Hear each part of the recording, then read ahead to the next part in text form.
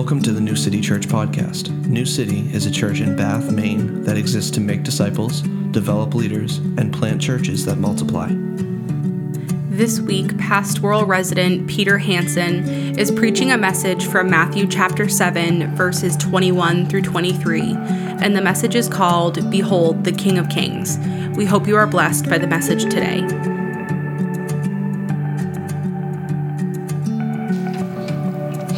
Well, good morning, church family and visitors. My name is Peter Hansen, and I'm a pastoral resident here at New City Church.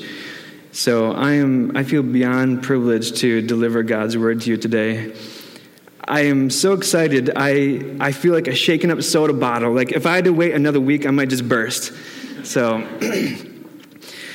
I have a lot of joy in this. But in today's message, there's a lot of seriousness. I would compare it to like parents like me when we have to teach our kids the seriousness and danger of not playing by the road. You know, you start off soft and gentle, right? Like you want them to listen to you at that tone, right? Like kids, I love you. I love you. So don't play by the road. It's dangerous, okay? Okay. But kids have a supernatural ability to do the exact opposite of what you teach them, right? It's bizarre.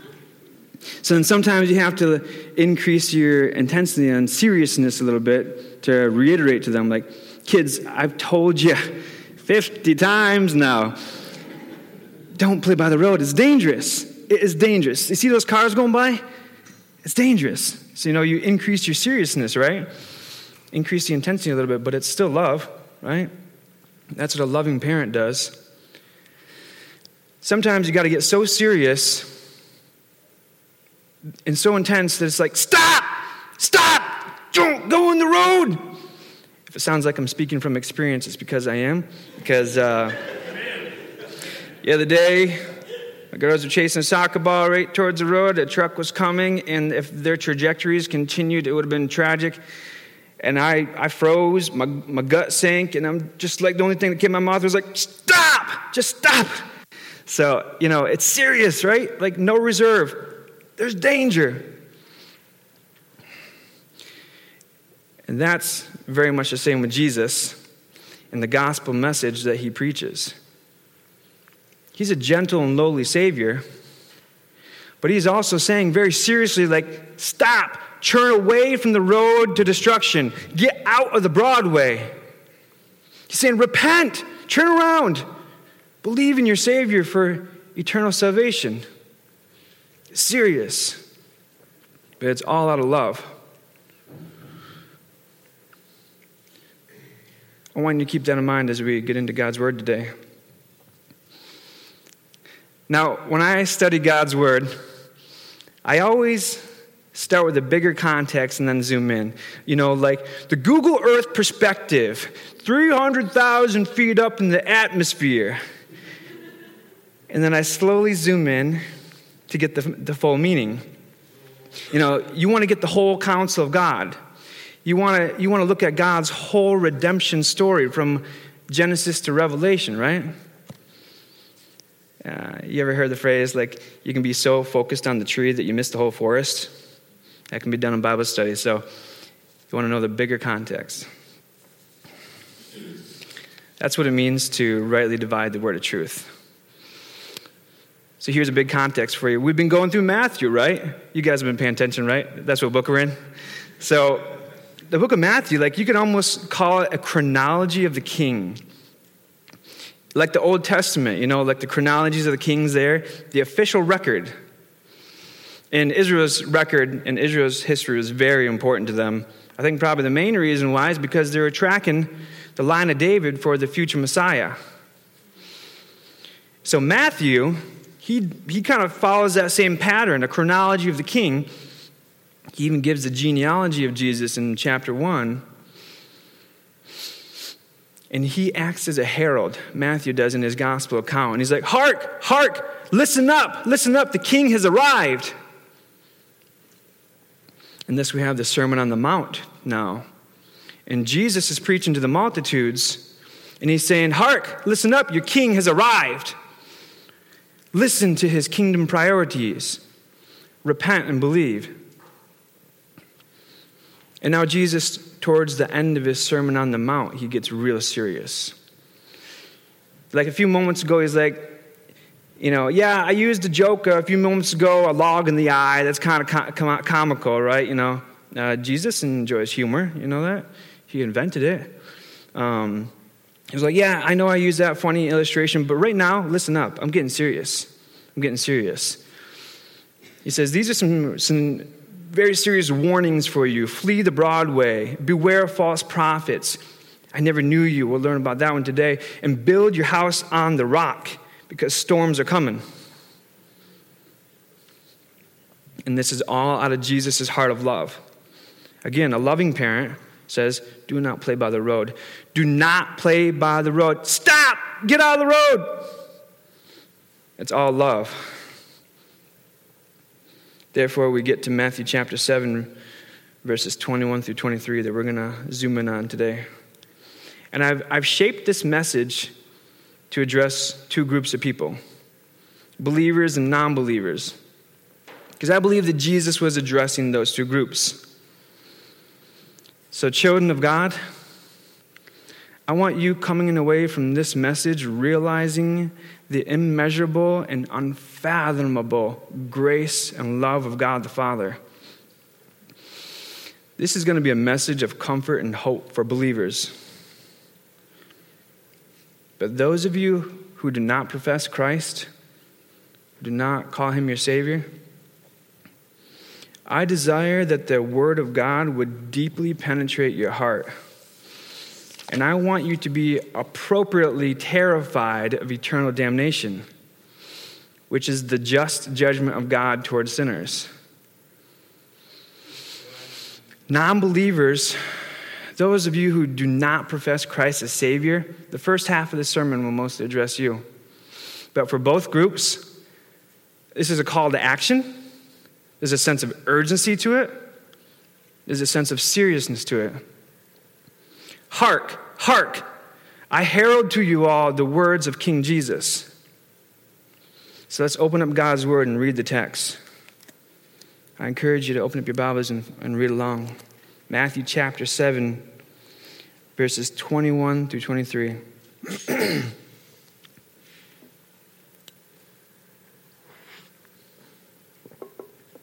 This is Jesus speaking. Not everyone who says to me, Lord, Lord, shall enter the kingdom of heaven, but he who does the will of my Father in heaven.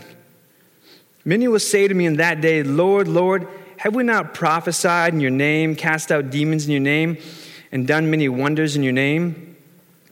And then I will declare to them, I never knew you. Depart from me, you who practice lawlessness.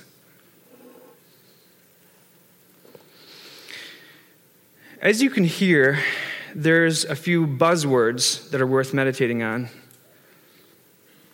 Lord, kingdom of heaven, Jesus' Father, and depart from me, I never knew you.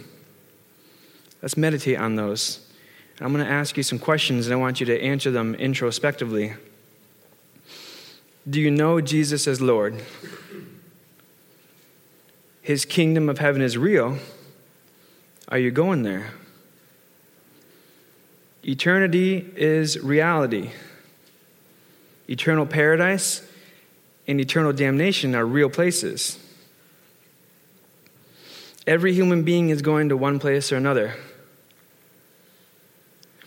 Let's think about this other buzzword, this phrase, Jesus' Father in heaven. Do you know Jesus' Father? If you don't, that's very concerning because you're on the Broadway to destruction. And then there's this phrase where Jesus says, depart from me, evildoers, I never knew you. Those are words that you never want to hear from Jesus. If I could be a little facetious here.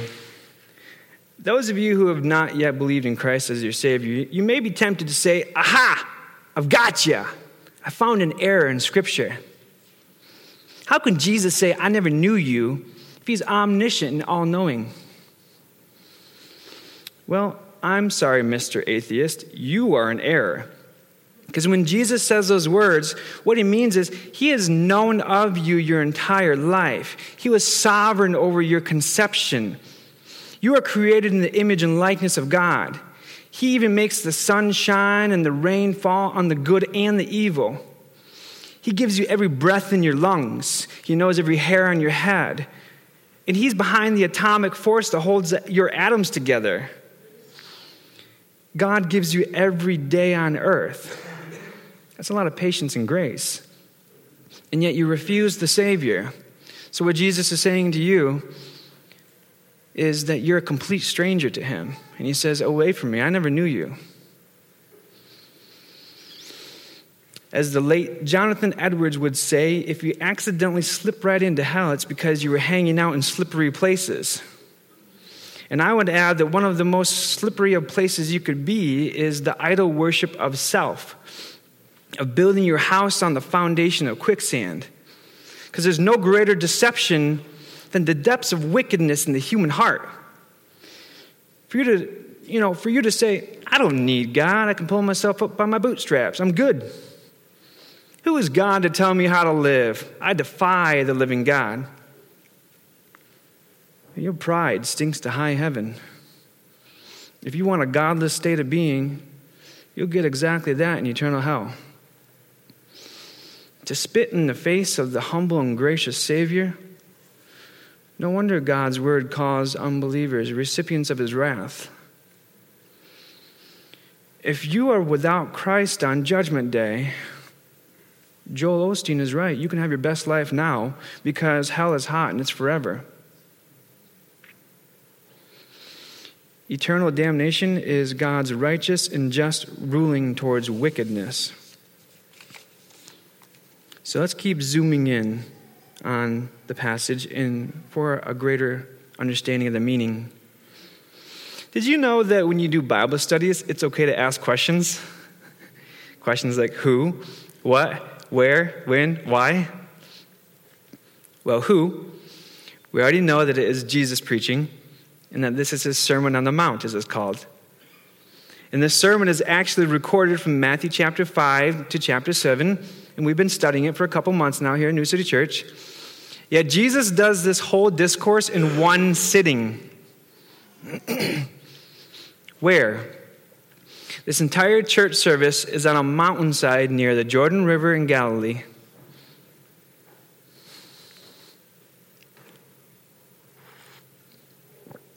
Side note, Moses brought the law of God down to the people on the mountain, and Jesus brought the heart of God the Father down to the people in his Sermon on the Mount.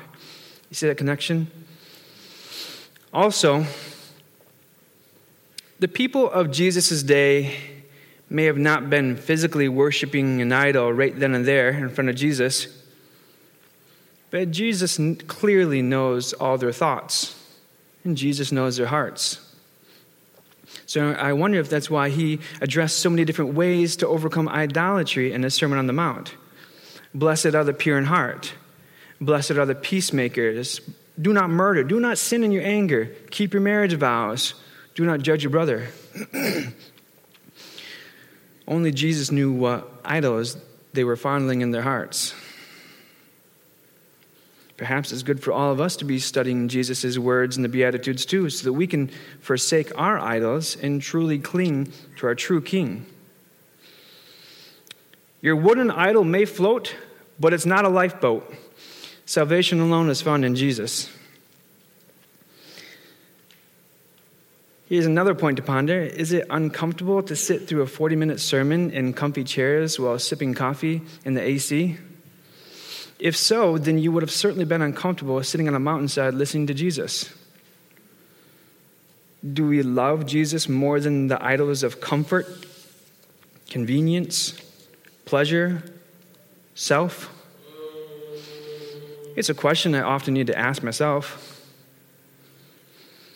Jesus brought the heart of God the Father down to his people in his Sermon on the Mount. Let's keep zooming in. So let's reread the scripture passage again. And not like how toddlers pray at dinner time. Thank you, Jesus, for this food. Amen. Okay? Let's read God's word meditatively and soak it in, okay? Matthew chapter 7, verses 21 through 23. Not everyone who says to me, Lord, Lord, shall enter the kingdom of heaven, but he who does the will of my Father in heaven. Many will say to me in that day, Lord, Lord, have we not prophesied in your name, cast out demons in your name, and done many wonders in your name? And then I will declare to them, I never knew you. Depart from me, you who practice lawlessness. So let's ask the big question now. What? What is this event that Jesus is referring to in that day? Well, it's it's a tongue twister. Eschatological event. It's a big word. But it simply means end times or last days. And we get that phrase, last days, in English, from the Greek word eschatos, which means uttermost, farthest, final, last in succession. Friends, we are in the last days. Meditate on that. Hark, hark, the King has come. He died and rose again. He ascended and he's coming again. Hark, listen up. So theologically speaking, this event, or eschatos, as that word is, has to do with events in God's spelled out or prophesied timeline, concerned with death, judgment, and the final destination of man. I'd say that's pretty serious.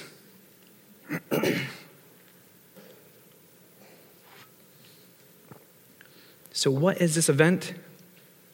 It's the great white throne judgment, where every single soul is judged by Jesus Christ before they enter into eternity to determine where they'll end up. And this event is fixed, it's settled, it will happen. Every soul that has ever lived will stand before the great I Am, the holy and awesome God, and give account of ourselves. We're talking about the great white throne judgment, the final judgment. Your last stop before you enter into eternity. Unbelievers, listen up.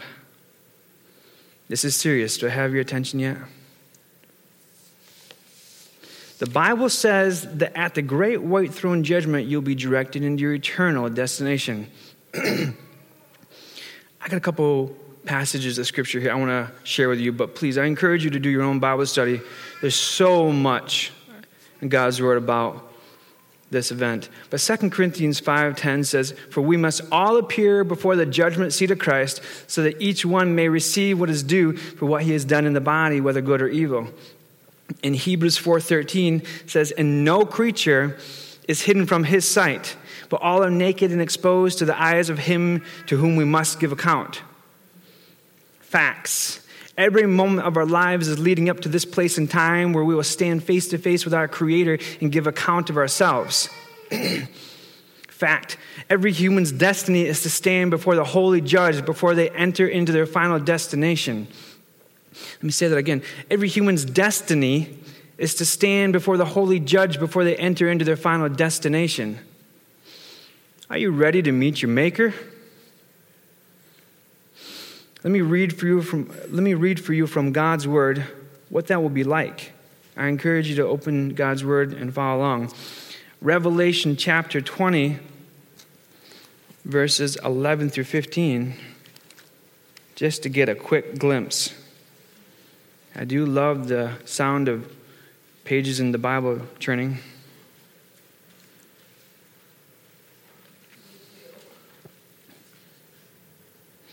So Revelation chapter 20, verses 11 through 15.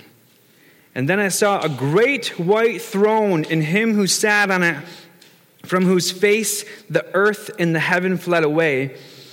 And there was found no place for them. And I saw the dead, small and great, standing before God, and books were opened. And another book was opened, which is the book of life. And the dead were judged according to their works by the things which were written in the books. The sea gave up the dead who were in it, and death and Hades delivered up the dead who were in them, and they were judged, each one according to his works. Then death and Hades were cast into the lake of fire. This is the second death. And anyone not found written in the book of life was cast into the lake of fire. Are you ready for the last judgment? How you answer that question will reveal the condition of your soul. Love is willing to give hard truths. I share all this to you because I love you, and even greater than that, God loves you. At this last judgment, there are two judgments that are given: eternal paradise or eternal damnation. And I'm not trying to use fear tactics here. This is simply God's word. Non-believers, all your fears and worry here on earth shouldn't cause you to lose sleep, in comparison to not knowing where you'll end up after the great white throne judgment.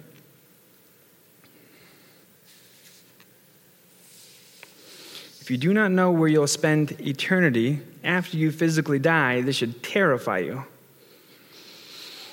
If you haven't believed in the one that God sent to earth, his son Jesus, and you're standing before God's holy throne, preparing to receive judgment, you're out of time. Even a terminal diagnosis of only 3 months to live here on earth is more hopeful because you have time to repent and turn to Jesus Christ as your Savior. Some people might be tempted to believe the lies of, hey, I don't mind if I go to hell. It's just going to be a party with my friends. That's a lie. Or the lie, there is no hell. I don't have anything to worry about. If you haven't trusted in the Lamb of God, you will receive God's fullest measure of wrath and condemnation because you'll be sent to where the Bible describes, where there is weeping and gnashing of teeth. And that's the biblical definition of being damned. I encourage you to do your own Bible study. Look up Matthew 13:50, Revelation 9:2, Revelation 19:20, and there's a long list of scriptures you can go to that talks about the reality of hell. This is hard to describe, but if I am reserved about what God's word says, then I wouldn't be loving, so I got to give you the full truth. The Greek denotes extreme anguish, utter despair, snarling and biting and growling under the most unimaginable and most intense suffering by human souls. I've seen pictures of like the Holocaust ruins and like POW cells, and I've seen pictures how there's human scratch marks on the concrete walls because they're so desperate to get out of that hellhole. But let me tell you this, your worst day on earth is heavenly compared to your best day in eternal hellfire. Okay. Here's some self-evaluation. Do you think you're saved because X, Y, Z? Do you think that your good works will get you into heaven? Do you think that because you go to church that you belong to Christ? Do you think that God is a forgiving God and so you can live however you want and he'll just welcome you into paradise anyway? I'm afraid to say he may very likely say to you, "Away from me, evildoers, I never knew you." It's terrifying, rightfully so. If you refuse the gentle and lowly Savior in his mercy and grace, you'll be eternally damned. So hark, hear the king's warnings. Get out of the road to destruction. Believe in Christ for salvation. In preparing this message, it got me thinking about the two criminals on the crosses next to Jesus at his crucifixion. Both were receiving just condemnation for their sins, for their crimes. Yet one was mocking Jesus, and the one, I believe, repented and believed in the Lord for salvation. Luke 23 records this. Look it up afterwards. There's two criminals, there's two choices, and two final judgments for them. The thief on the cross that turned to Jesus entered into God's kingdom. In one moment, his identity was found in his cross, a condemned criminal, an enemy of God, condemned to eternal hellfire. But in the next moment, his identity was found on Jesus' cross. He was made redeemed, justified, holy in God's sight, and eternally saved. Hallelujah. God sovereignly decided from eternity past that this man's name would be written in the Lamb's book of life, and we got a firsthand observation of his conversion. In his last breaths, he repented and believed in Jesus Christ and was eternally saved. Hallelujah.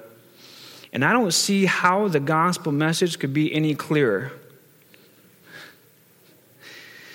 That redeemed man's hands were nailed to his cross, but I guarantee that inwardly his hands were lifted high and hallelujah. The other thief mocked the Lord of grace and went to eternal hellfire. And the closest that he'll ever get to God's kingdom is to be face to face with the King at their crucifixion and face to face with Jesus at the great white throne judgment right before Jesus says, "Away from me, I never knew you." After the great white throne judgment, you will enter into one of two final destinations: eternal damnation or eternal paradise. Now, I want to transition into the next section of this message. But before I do, I want to stop mid-sermon and pray for all the lost, because there are so many people that we all know personally that are on the Broadway, on the literal highway to hell. So would you please lift your hands high to God and pray with me for the lost? Holy Father, you're so good and gracious that you would send your own Son down to earth to die in our place, to take the condemnation that we deserve. And he died, and he was buried, and he rose again, and he showed himself to many, many witnesses that he is alive forever and ever, and that anyone who wants to enter into paradise can come to him and receive his mercy and grace and forgiveness. That's the gospel message. Oh God, I pray you would draw many, many lost to you. In Jesus' name, amen. So now I want to talk to people of God. Children of God, I know that probably 80% or more of you here today are saved and secure in Christ. Hallelujah. You're safe and secure in God the Father's love. And yet, do you realize now what we've been saved from?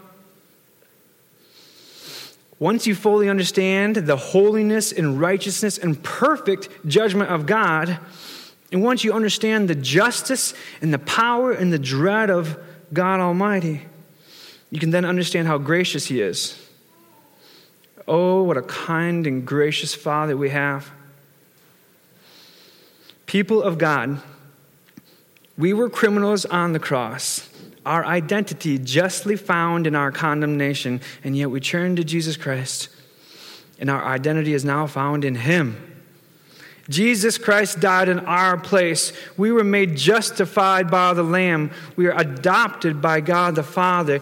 We were imputed the righteousness of Christ. We were made holy. We were forgiven. We were sinners condemned, and now we're justified and sanctified, and we will be glorified. Hallelujah. Come on, give me a better hallelujah than that. Come on, hallelujah. At the last judgment, when we stand before the holy judge, He will see the righteousness of Christ on us. Hallelujah. If you are in Christ, you will receive a warm welcome into eternal paradise by God the Father. Do you realize the greatness of God's grace? Jesus said that we're so valuable to Him that He willingly went through all the suffering, all the shame, all the abuse, all the trauma, all the unjust condemnation, so that he would be the perfect atoning sacrifice for us, so that we would have a way to escape the perils of eternal damnation. He took our place. Hallelujah. Praise the Lord. Christians, do you realize the immeasurable grace of God?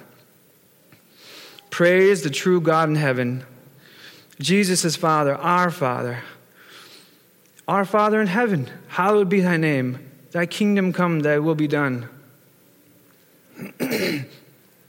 Children of God, this is a message of comfort and hope for us.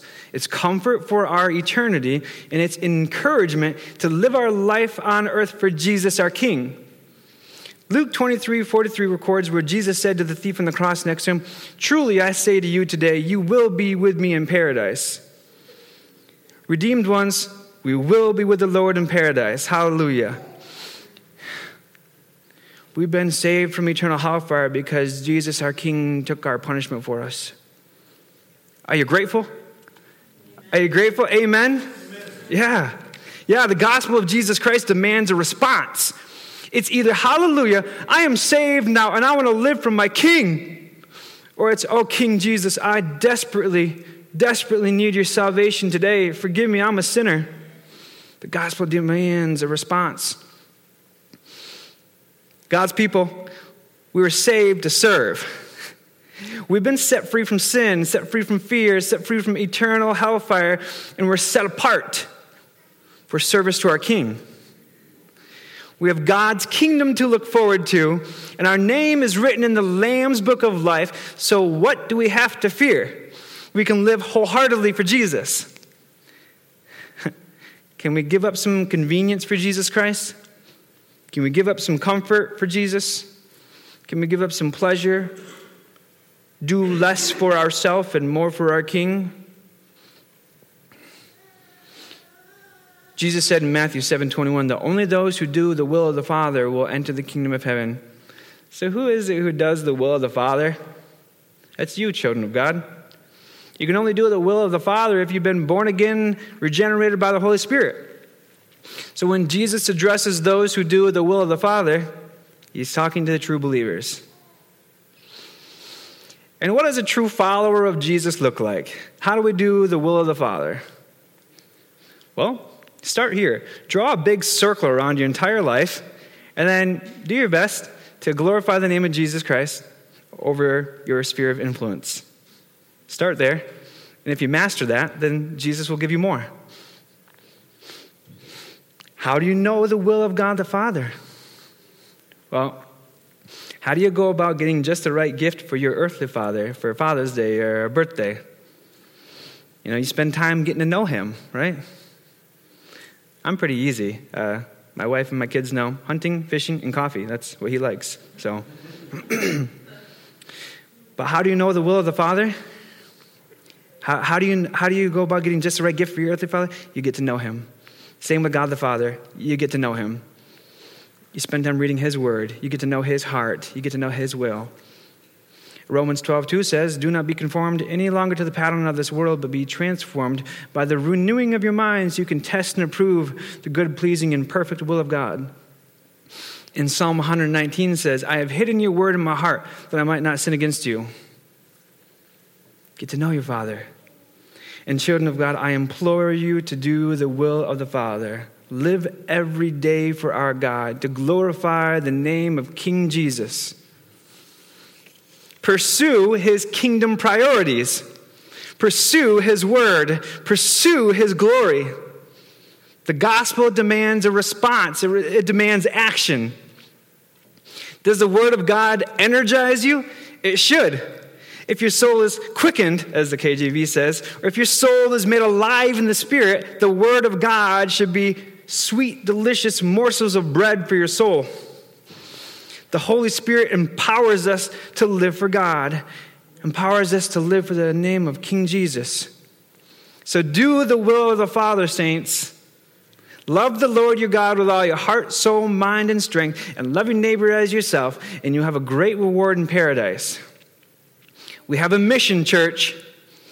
Pursue Jesus' kingdom priorities. Fulfill the Great Commission. And in doing so, you'll have a great reward in paradise. Children of God, by placing our faith in the grace of Jesus Christ and living every day for him, when we get to the great white throne judgment, you will hear the applause of our King. Well done, good and faithful servant. Well done. Well done, Eric. Well done, Josh. Well done, John. I picked that name because I can address 5 people at once. But Jesus will say, well done. Well done, Diana. Well done, Nathaniel. Well done. Good and faithful servants. Enter into your master's joy. I live for that applause. How about you guys? I live for that every day. Have you ever seen that movie, Chariots of Fire? I love that quote from the main guy, I think it's Eric Liddell, where he says, when I run, I feel God's pleasure. Do you guys feel the Lord's pleasure every day in your life? There is no greater joy on earth than living in obedience to Jesus Christ. So run your race well. Don't you want to get to the end of your life and say what the Apostle Paul said, as recorded in 2 Timothy 4:7, where he says, I have fought the good fight. I have finished the race. I have kept the faith. So church, our King's command to us is go. Go and take the gospel message to the whole world. Christ's command out of love to those heading down the Broadway is stop, turn around. But our King's command to the saints is go. Go and share the gospel. Go and make disciples of all nations, teaching them to obey everything in Christ Jesus, our King, baptizing them in the name of the Father and of the Son and of the Holy Spirit. Go and raise up leaders. Go and plant churches that multiply, even in Portland. Go now. Do not delay. Obey right away. Hark, hark, listen up. I'm heralding to you the words of our King. Our King has arrived. He died and rose. He reigns from his heavenly throne. And he's coming again. And one day every soul will stand before the great white throne judgment. It's the last stop before everyone enters into their eternal destination. So what have you done in your life for the name of Christ? So go, saints. Go and live out our Lord's kingdom priorities. Take the gospel to the whole world. And our King will be with us to the very end of age. And we will be with him in paradise. And I have one more thing I want to share with you. And I know it's going to be an encouragement. It's a poem from the famous missionary C.T. Studd. Perhaps you've heard of this. It's called Only One Life 'Twill Soon Be Past. 2 little lines I heard one day, traveling along life's busy way, bringing conviction to my heart, and from my mind would not depart. Only one life 'twill soon be past. Only what's done for Christ will last. Only one life, yes, only one. Soon will its fleeting hours be done. Then in that day my Lord to meet and stand before his judgment seat. Only one life 'twill soon be past. Only what's done for Christ will last. Only one life, the still small voice gently pleads for a better choice, bidding me selfish aims to leave and to God's holy will to cleave. Only one life 'twill soon be past. Only what's done for Christ will last. And that's just a few paragraphs out of the poem. Look it up afterwards. It's really encouraging. But church, we have a mission. We have a mission to fulfill. So go, take the salvation message of our King to the whole world. Church, let's pray together. Father in heaven, your kingdom is coming in full force. Heaven and earth will pass away, but God's word will never pass away. God Almighty, please draw my family members to yourself and save their souls. Please draw my friends to repentance and faith in you, Lord. God Almighty, please save my children. Please save our children and draw them to you. Holy Father, seize my heart and break it for the lost, because eternity is irreversible. Oh God, stir up your people to take eternity very seriously and to seek your kingdom in their own lives, in their families' lives, and in their children, and in the people they pass by daily. Sovereign God, we don't know our time, but we know with certainty that the judgment seat of Christ is fixed in time when the children of God will enter into paradise, and those who have rejected Christ will be eternally damned. Every moment of our life is leading up to that day. God Almighty, help us to make sure we're ready for eternity. Help us to make every moment count. I pray this in the all-powerful name of Jesus Christ, our King. Amen. Thanks for listening to today's episode of the New City Church podcast. For more content from New City Church, check us out on any of the major podcasting platforms. Or if you want to find our gathering times, location, or any other information about New City, check out our website at www.bathnewcity.church. We hope to have you join us next episode.